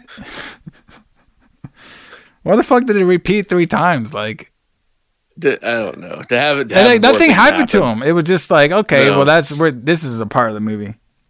And they fall off the bank. Yeah, this could have not even been in the movie at all, and it wouldn't have made any difference. Yeah, whatsoever. Nothing at all. So we're just, we're showing that the island is weird. Weird, yeah. So then they also hear an airplane crash. Like they hear an airplane crash. This is still Rick and Janet. They go to this old building. It looks like an airplane crashed in it. And then, of course, Rick looks at this mirror and he sees an old airplane pilot guy about to shoot him and he gets freaked out. So Carol, she's still waiting around. She sees somebody in the woods. It was the maid. She tries to follow the maid throughout the whole house. She goes into the housemaid's living area. And then when she's in there, her room starts to snow inside the house. I thought this scene was actually pretty cool. And she's getting go. What's wrong? I like this scene. I thought this scene was pretty cool. Okay. This was not bad. This was it was snowing inside the house, but it's like the worst like fake snow I've ever seen. Well, I mean, come on, brother. We gotta pay what we can, What do you want to be? So fucking. It looked like that spray installation that you just spray inside something, which it probably was. That's probably dangerous too. I don't know. It's just it probably have cancer from that. But I don't know. So she gets attacked by this fucking like they drowned that shit on her. And I liked it too because it was like snowing inside. It looked like she was in a snow globe, and then she just wakes out of it. All right. And then she tries to go to the door, looks inside. There's like a nice fire going on and everything. So I don't necessarily know the purpose of this, but it's trying to show that they're in a haunted island. You know, I would have took haunted island more than like time warp island. So so it's showing that they're in a haunted island. Yeah. On New Year's in July. Yeah. I mean, exactly. come on, and it's snowing. Yeah. I mean, come on. Yeah. Yeah. She also, when she looked inside the house too, she also saw a doll in a jar. Which I guess was supposed to be her or something. So then she leaves and then she runs into everybody and they're about to go back into, she was telling them all what happened. They're about to go back to the hotel. But then Leslie shows up and says, I can't find Tom anywhere. All right. Yep. So they go to where Tom is at. They try to look around. Rick almost falls out of the door onto like a cliff. And they're about to go run down to the cliff to see if maybe Tom fell out of the same door that Rick almost fell out of. But then I don't know where they get stopped by the dad from the carnival. He's here, brother. All right. And then Rick and him have a chain fight. Hey, by the way, they have a chain fight. This is great. First of all, so I couldn't really tell. Do they have brass knuckles or do they have chain knuckles? No, I think he has some kind of chain. I didn't notice the brass knuckles in my version that I saw on YouTube, but so I'm guessing this is supposed to be some kind of like badass 1950s fight is what this is supposed to be. Yeah, so he knocks Rick down, and then Leslie goes to help, and then the dad punches Leslie to the stomach, but it was all a swerve, brother, because Leslie turns into a demon. Yep. So in this time warp universe, if you die or get hurt, you turn into a demon. And I said that very loosely, because basically your hair goes up and you get some white shit on your face. Yeah, you basically look like, what's that chick from AEW, Abaddon? Yeah, yeah, you kind of do, actually. Just like half of the face. You become Abaddon from AEW. That's basically what this looks like. Yeah. And then Leslie Demon throws the dad through the wall. And then Rick like throws the net back on her. Oh, the other part was funny because like she's back in the net. It's like, come on, man. They're all running. Of course, Jan, she gets trapped. All right, and they had to pull her out of a fucking trap, the sinkhole. And they talk about how weird everything's going on over here. So now they have to go back to the hotel. They all decide to go back to the hotel.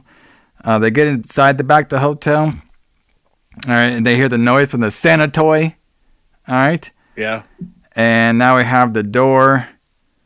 Now they all decided to go check the windows of the whole place. Just make sure all the windows are secure, because they hear a knock from Leslie to try to make, she sounds normal now. Kind of like, they did it on Evil Dead where they had the demon, but then they sound normal.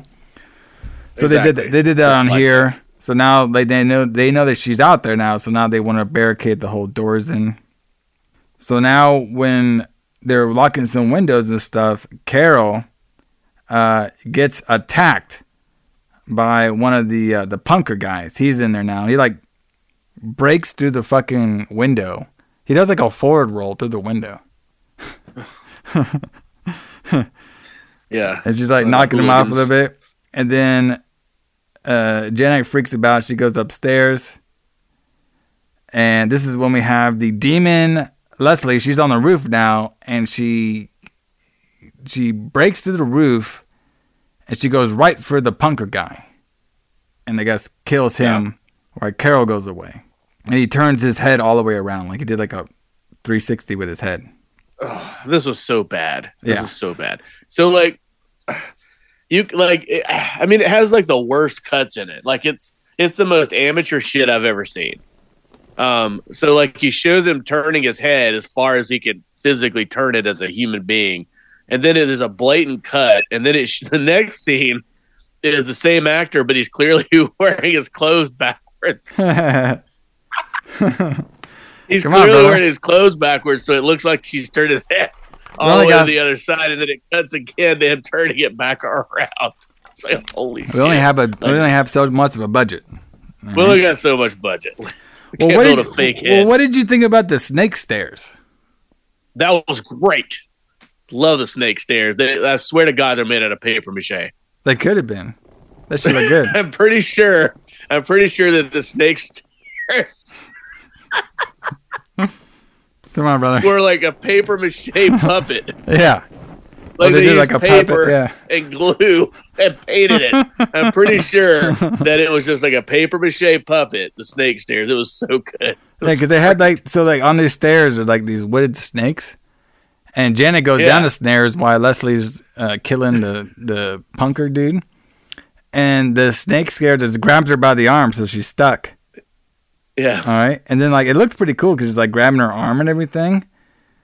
And then I believe it's Rick or stuff. He comes down there and chops the snake thing out, and like you can see it like laying there. But that part, the whole snake part and stuff was pretty cool. And then you could see it later. But then they linger on it too long, and you can see like what looks like a hand moving the snake head around. Nothing beats the elevator scene, though. We're gonna get there. Yeah, we'll get there soon. So they're all like, "Okay, we gotta get out of here now." All right. And then right before they get out of there, they find Tom. Tom has showed up. And so they bring Tom into a room and they try to relax him and stuff. And they figured out like, hey, the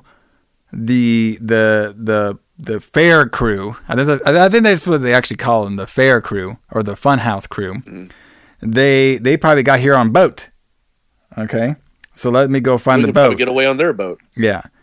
So Carol and Rick go to find the boat, and then Janet, she's the one that's going to stay there with Tom. Okay, that's what they decided. And then, of course, while they're doing this, Rick is not, he doesn't like leaving them alone, but that's what they got to do to find the boat. Their plan is just to find the boat where it's at, and then collect them, and then they're going to go to the boat. All right. So they're doing that. Janet, she barricades the door. All right. But you could already tell what's going to happen. All right. We all know that Tom's going to turn into a fucking demon. All right. Of course. So Carol and Rick, they look for the boat. Rick finds an airplane crash site and this is a different one than the other one, which is weird. I was about to say, this is a different airplane, right? Yeah, so there's two airplanes. I guess there's two. Yeah. Well, maybe it had like a buddy airplane it went with. I don't know. Maybe it did. So Carol sees the pilot guy, same as last time. He's about to shoot her, and then he just randomly blows up. Okay. Sure. Makes as much sense as anything else in this movie. Yes. So then they keep looking for the boat. They're like, oh, that was weird. Let's look for the boat. So they find the boat. All right. And now they're going to go all the way back. All right. Tom and Janet. And then out of nowhere, Tom was like, I always liked you, but you're a Rick's boy, all right? Rick, since he was rich, he always gets the best girls. And she's like, oh, no, not you too. All right? And she's like, he's like, and then I guess her barricade wasn't that barricade enough because she just slips through it, no problem. Like she made a barricade to keep them both in, and then she just got out of there quickly. Yeah, but she just went straight through it. Yeah, it's fine. So now Tom, he's now a demon die, and now he says he wants to play some dirty games with our girl Janet. And then you know what Janet does to make this a holiday movie? She throws a Christmas tree on his ass. Yeah, attacked by Christmas tree, brother. I like it. And this is the part where she has to escape. So she goes into the elevator. Okay. And she gets grabbed by Tom. But then Tom grabbed her, right, with one arm. But then she goes up on the elevator, so his arm rips off. All right. And then we see the snake move on the stairs. So it's back to life. Yeah. All right. And then this is when we get the scene, which I thought the scene was okay. I don't know if you liked it or not, where she gets morphed into the elevator like she's out of Star Wars and some shit. Okay, so here's my problem with this. Okay, they did the best that they could, and I'm fine with that. But the effect, so basically the door, the back wall of the elevator basically like just sucks her in kind of. And she's like pushing through it. But like it's clearly just a piece of plastic that they've painted to look like the door of the elevator. Yeah, buddy. And when she starts pushing against it, the paint comes off and you can see the clear plastic, like it crinkles up and pops off. Like this. Okay, so we saw an effect similar to this in Videodrome, which is also in the archives. You can listen to it if you want. Where it had like a similar effect of someone pushing against a television screen. But that movie was made nearly 10 years before this one and looked a lot better. But like it's just clearly a piece of plastic that she's pushing against that doesn't even have paint on it, and they filmed it anyway. It just looks so cheap. Hey man, which it was. I was all about it. You know what I mean? You got to do what you got to do. A haunted right? time warp elevator with hands. Let's go. I like it. Yeah. So she gets sucked into there. Rick and Carol, they're back. They see Rick actually kind of sees Janet moving the wall, and then we have Rick acting. Yeah. No, Janet. Ah. And then so then Carol, she sees. I like my notes here. So Carol sees the Funhouse Demon Zombie number 3 Ace come to get her. Because Ace, he has turned into a zombie now, too. Or demon. Yeah. A Funhouse. Whatever. Demon zombie number 3? Yeah. Ace? Okay. So he's come to attack him. And then she sees the weird maid, right? And then the maid disappears out of nowhere. Okay? And then they get to like the kitchen area. And then like all the kitchen stuff, so we had like the like a food tray stop Demon Ace in his tracks, and then Rick and Carol, they go to the kitchen, and then all the kitchen stuff starts moving around. Yeah, and you know what it reminded me of was the review we did earlier, The Dorm That Dripped Blood, where they had like all the kitchen shit move around. All right, but this one was like way more over the top. Right. All right, this one was way more over the top because you had like, plates and knives, everything all moving around.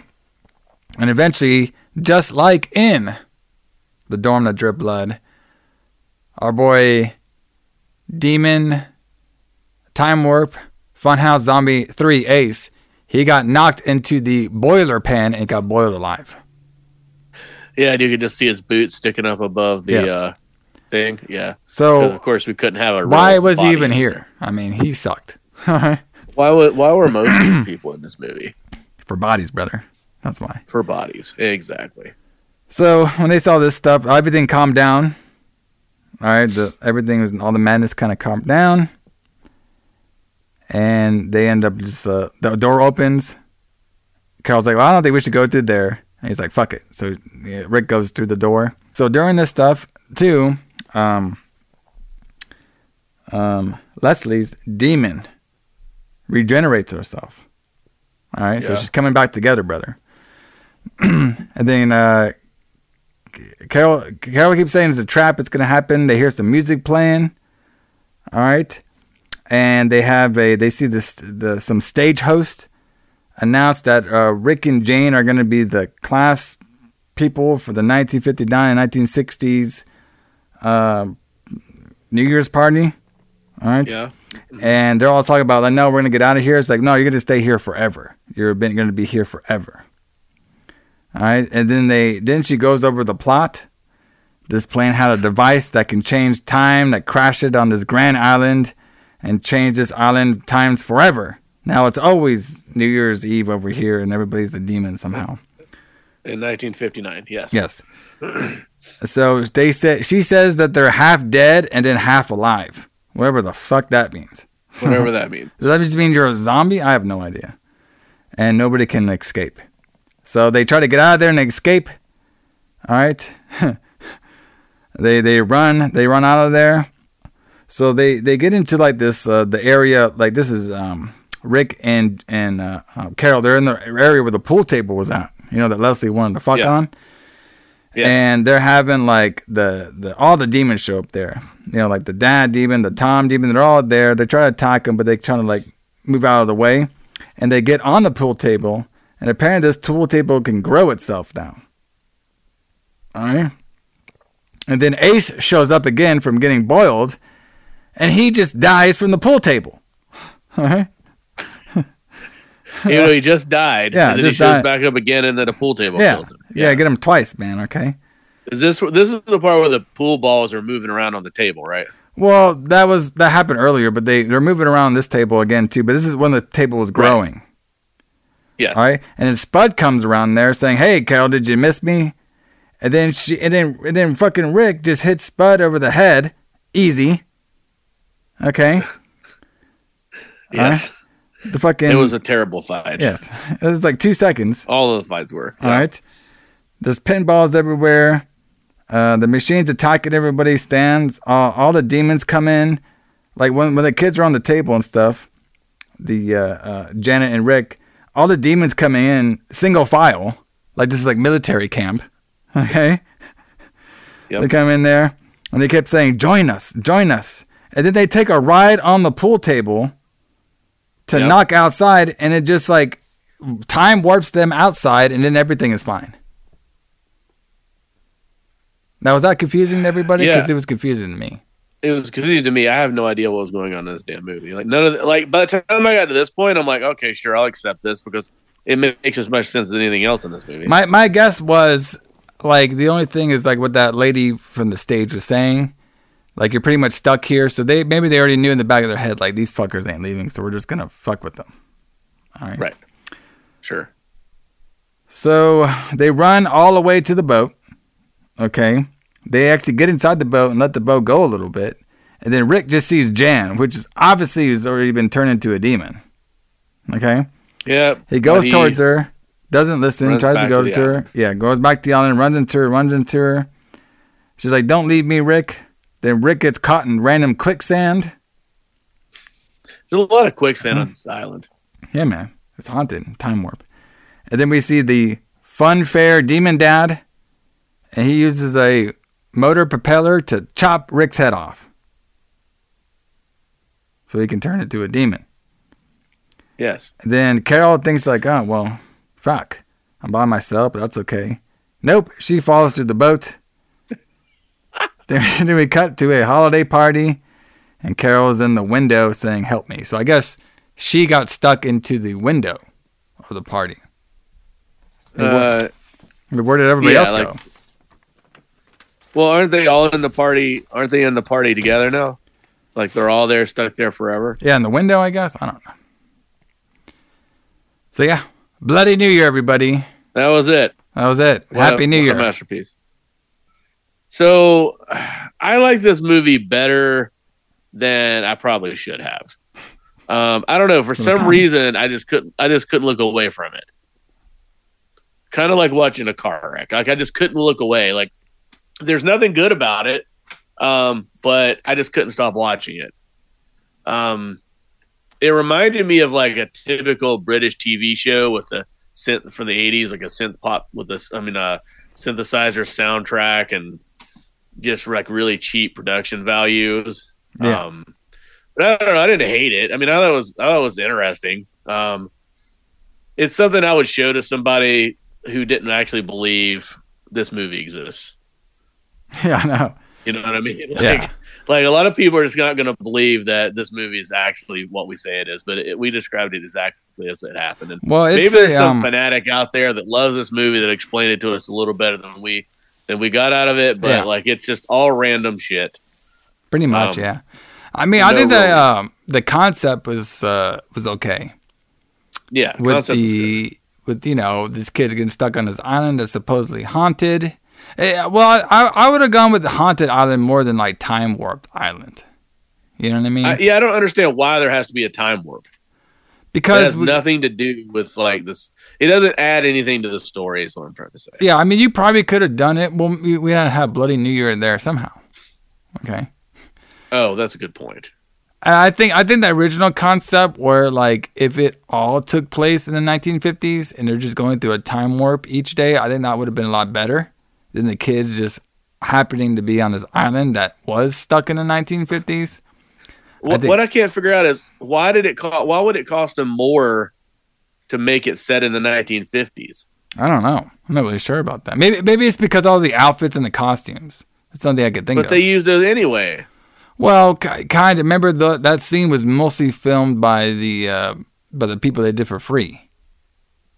Oh, that's true. Yeah, because they had that rock and roll. I guess the rock and roll crew or whatever was like an old school rock and roll, like crew. They had that. They pretty much brought their own props and shit.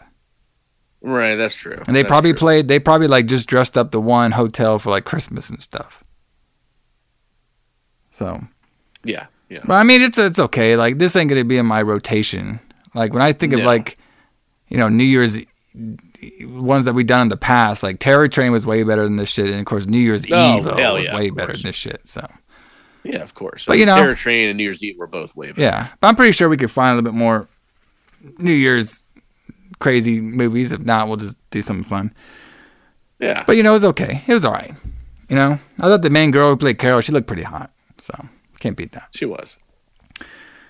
But everybody, that has been our New Year's Eve episode. Hope you all have a wonderful and safe New Year's. Hope you all got to listen to us on your journey to the fridge of getting some champagne or out to the bar, making some black eyed peas or whatever you guys make for New Year's or whatever. Don't drink too much and drive. Yeah, don't do that, brother. Be safe, all right?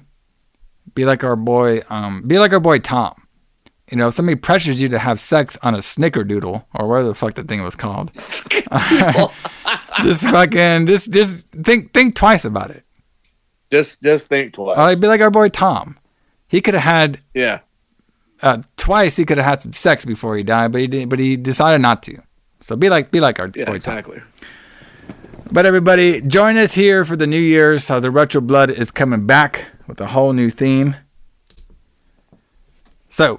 For the Retro Blood, we are starting off goofy, brother, because we'll be back here talking all about Monster Comedy Month. That's right. The big old fab of having horror comedy with monsters in it. All right. Now we do got one gem in here, which I'll be pretty excited about talking about. Yeah.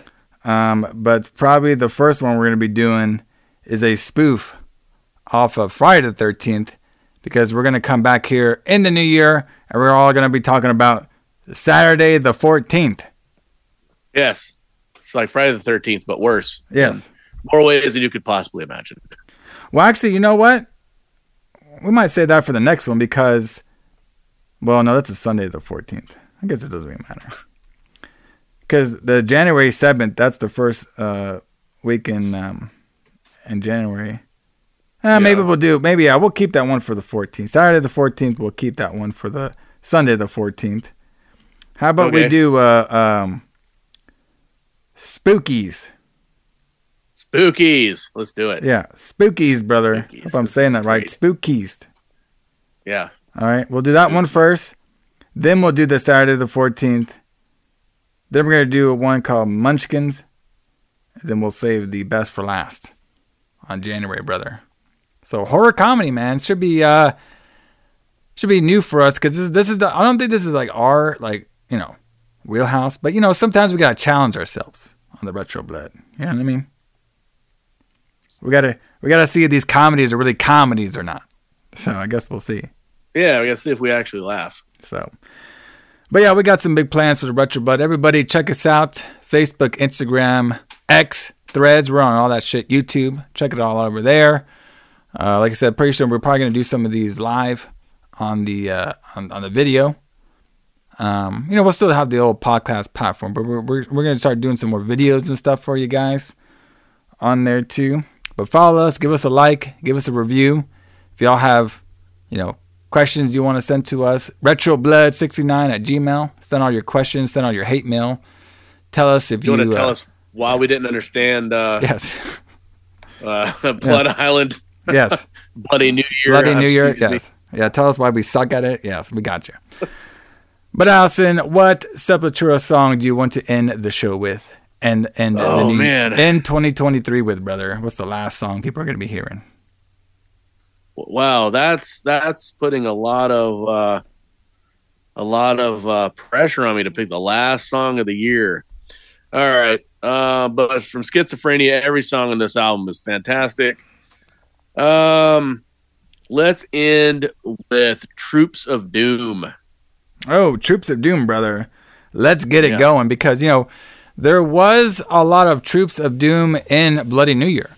All right. We just didn't see them because they were time warping and turning into swamp creatures and ropes. All right. But they were there. Ropes. All right.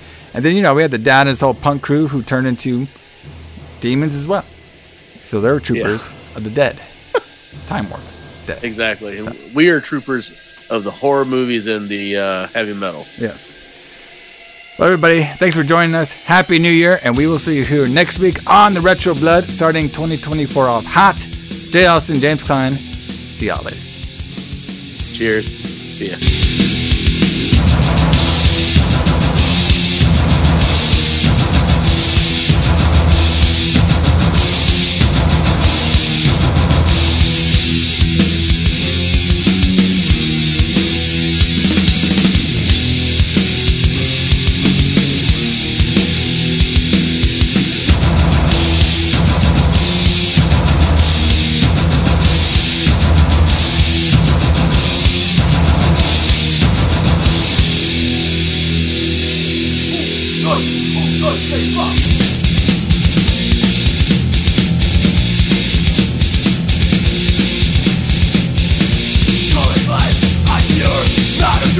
And stop running a shore.